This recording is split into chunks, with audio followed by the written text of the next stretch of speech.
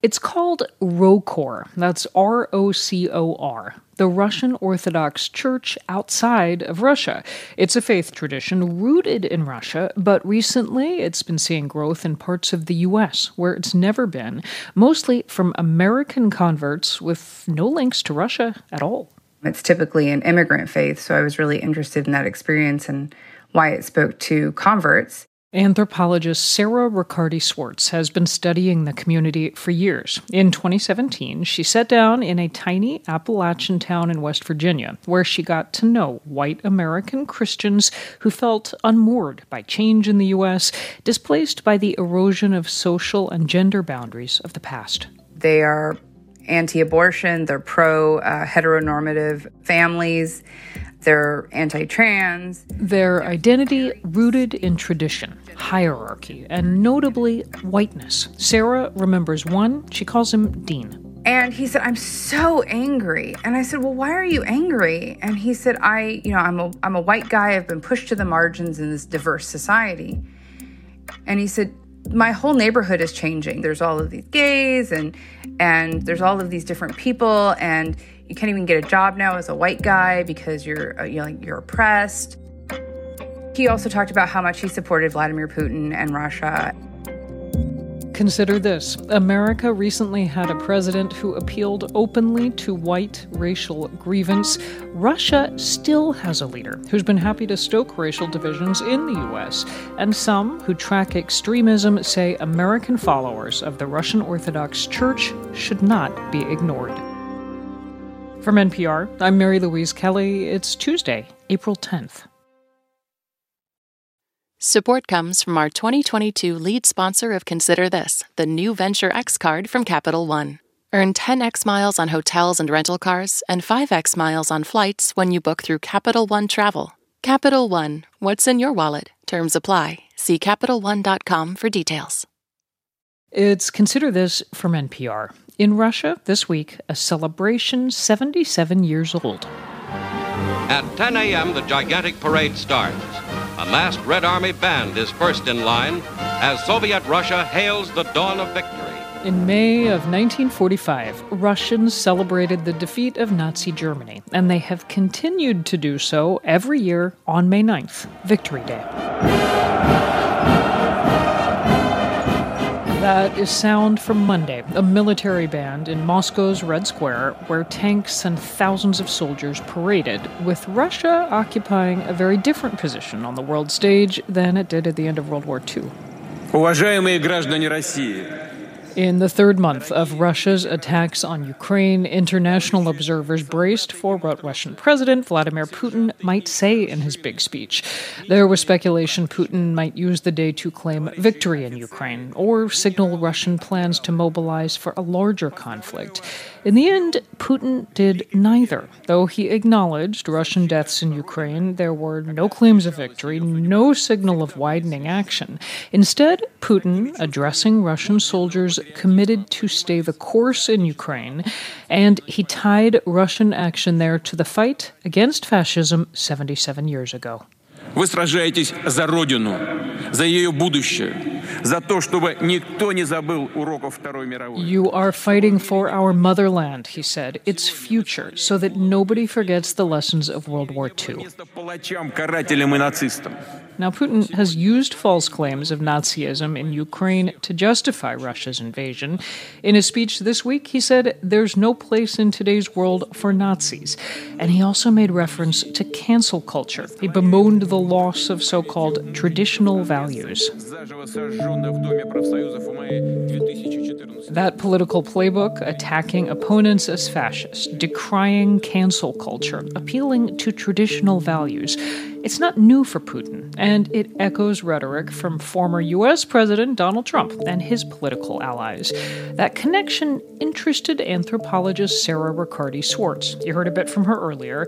She set out to understand why the Russian Orthodox Church was appealing to Americans with no links to Russia. NPR's Odette Youssef reports on what she found.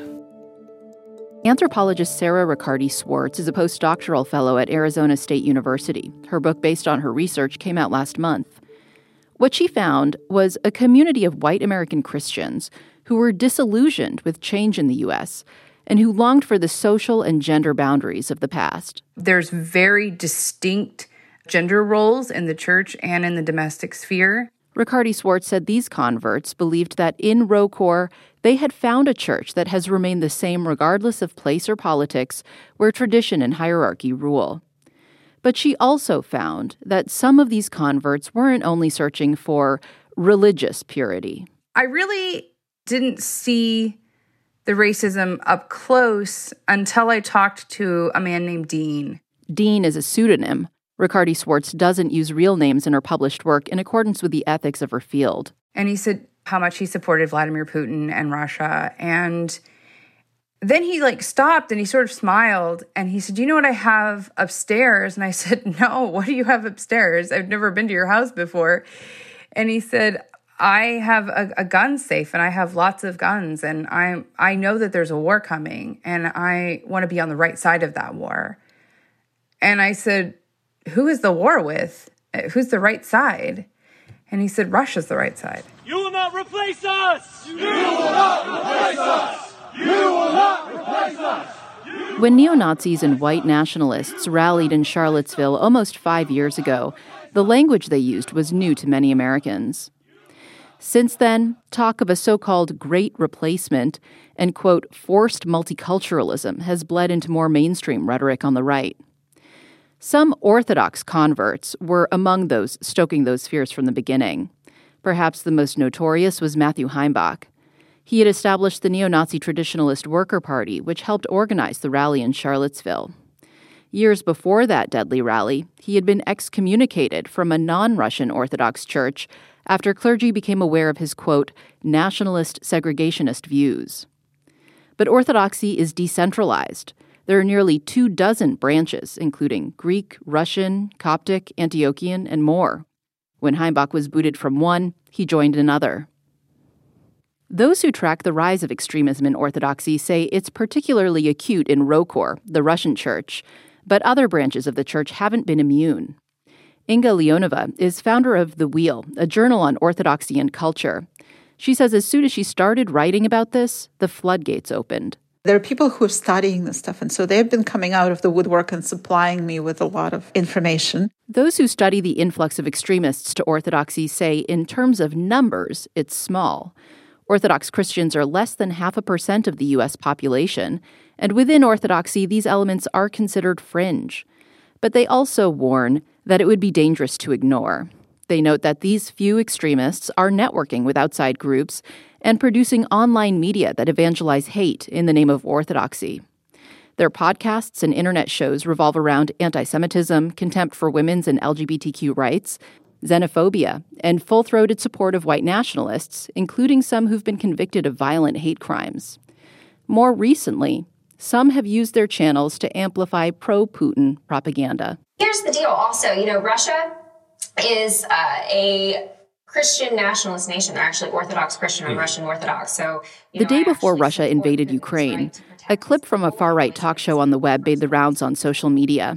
It featured a woman named Lauren Witzke, who was the 2020 GOP candidate for Senate from Delaware. Witzke is also in the process of converting to Russian Orthodoxy. I identify more with with Putin's Christian values than I do with Joe Biden. Witzke declined to speak with NPR for this story. A loyal MAGA supporter, she aligns with the white nationalist America First movement and ran on an anti-immigration platform. At one point, she seemed to support QAnon conspiracies, but has since renounced it.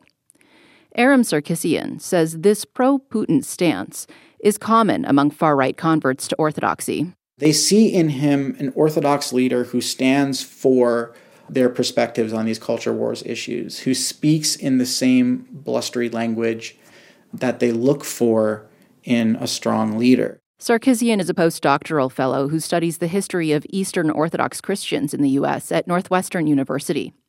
He says Kremlin propaganda has styled Putin as a pious defender of orthodoxy and traditional values.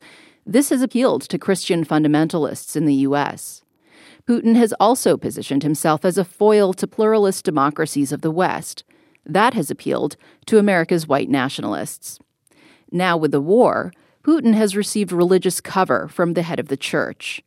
The Patriarch in Moscow claimed the invasion of Ukraine is necessary to protect Orthodox Ukrainians from Western influence, namely gay pride parades. In the U.S., some lifelong ROCOR adherents have left their churches because of this. You know, somebody just said we should stand and pray for both sides. Well, were the Brits supposed to pray for Hitler and Churchill at the same time? Liana Zazulin grew up in a ROCOR community in Long Island.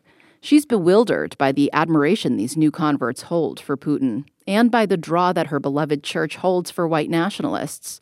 But Zazulin says she's seen a growing tolerance for racism in the church. Suddenly you would turn around and go, I don't recognize this. 4 decades ago, when she married her African-American husband, they were welcomed. But as the church expanded into new areas of the U.S., their kids experienced racism. Those shifting attitudes may have signaled to white nationalists that this church would be a place where they would be tolerated. Inga Leonova uses the word infiltration when she talks about this, and she feels bishops across Orthodoxy are intentionally looking the other way. She says it's frustrating, but still, she chooses to remain Orthodox. It's a treasure that I cherish, that has formed me, that has formed, paradoxically, maybe for some people, my views on the value of each human person. Whether black, white, Asian, female, gay, or transgender, Leonova says this is what she understands Orthodoxy to be. NPR's Odette Youssef. It's Consider This from NPR. I'm Mary Louise Kelly.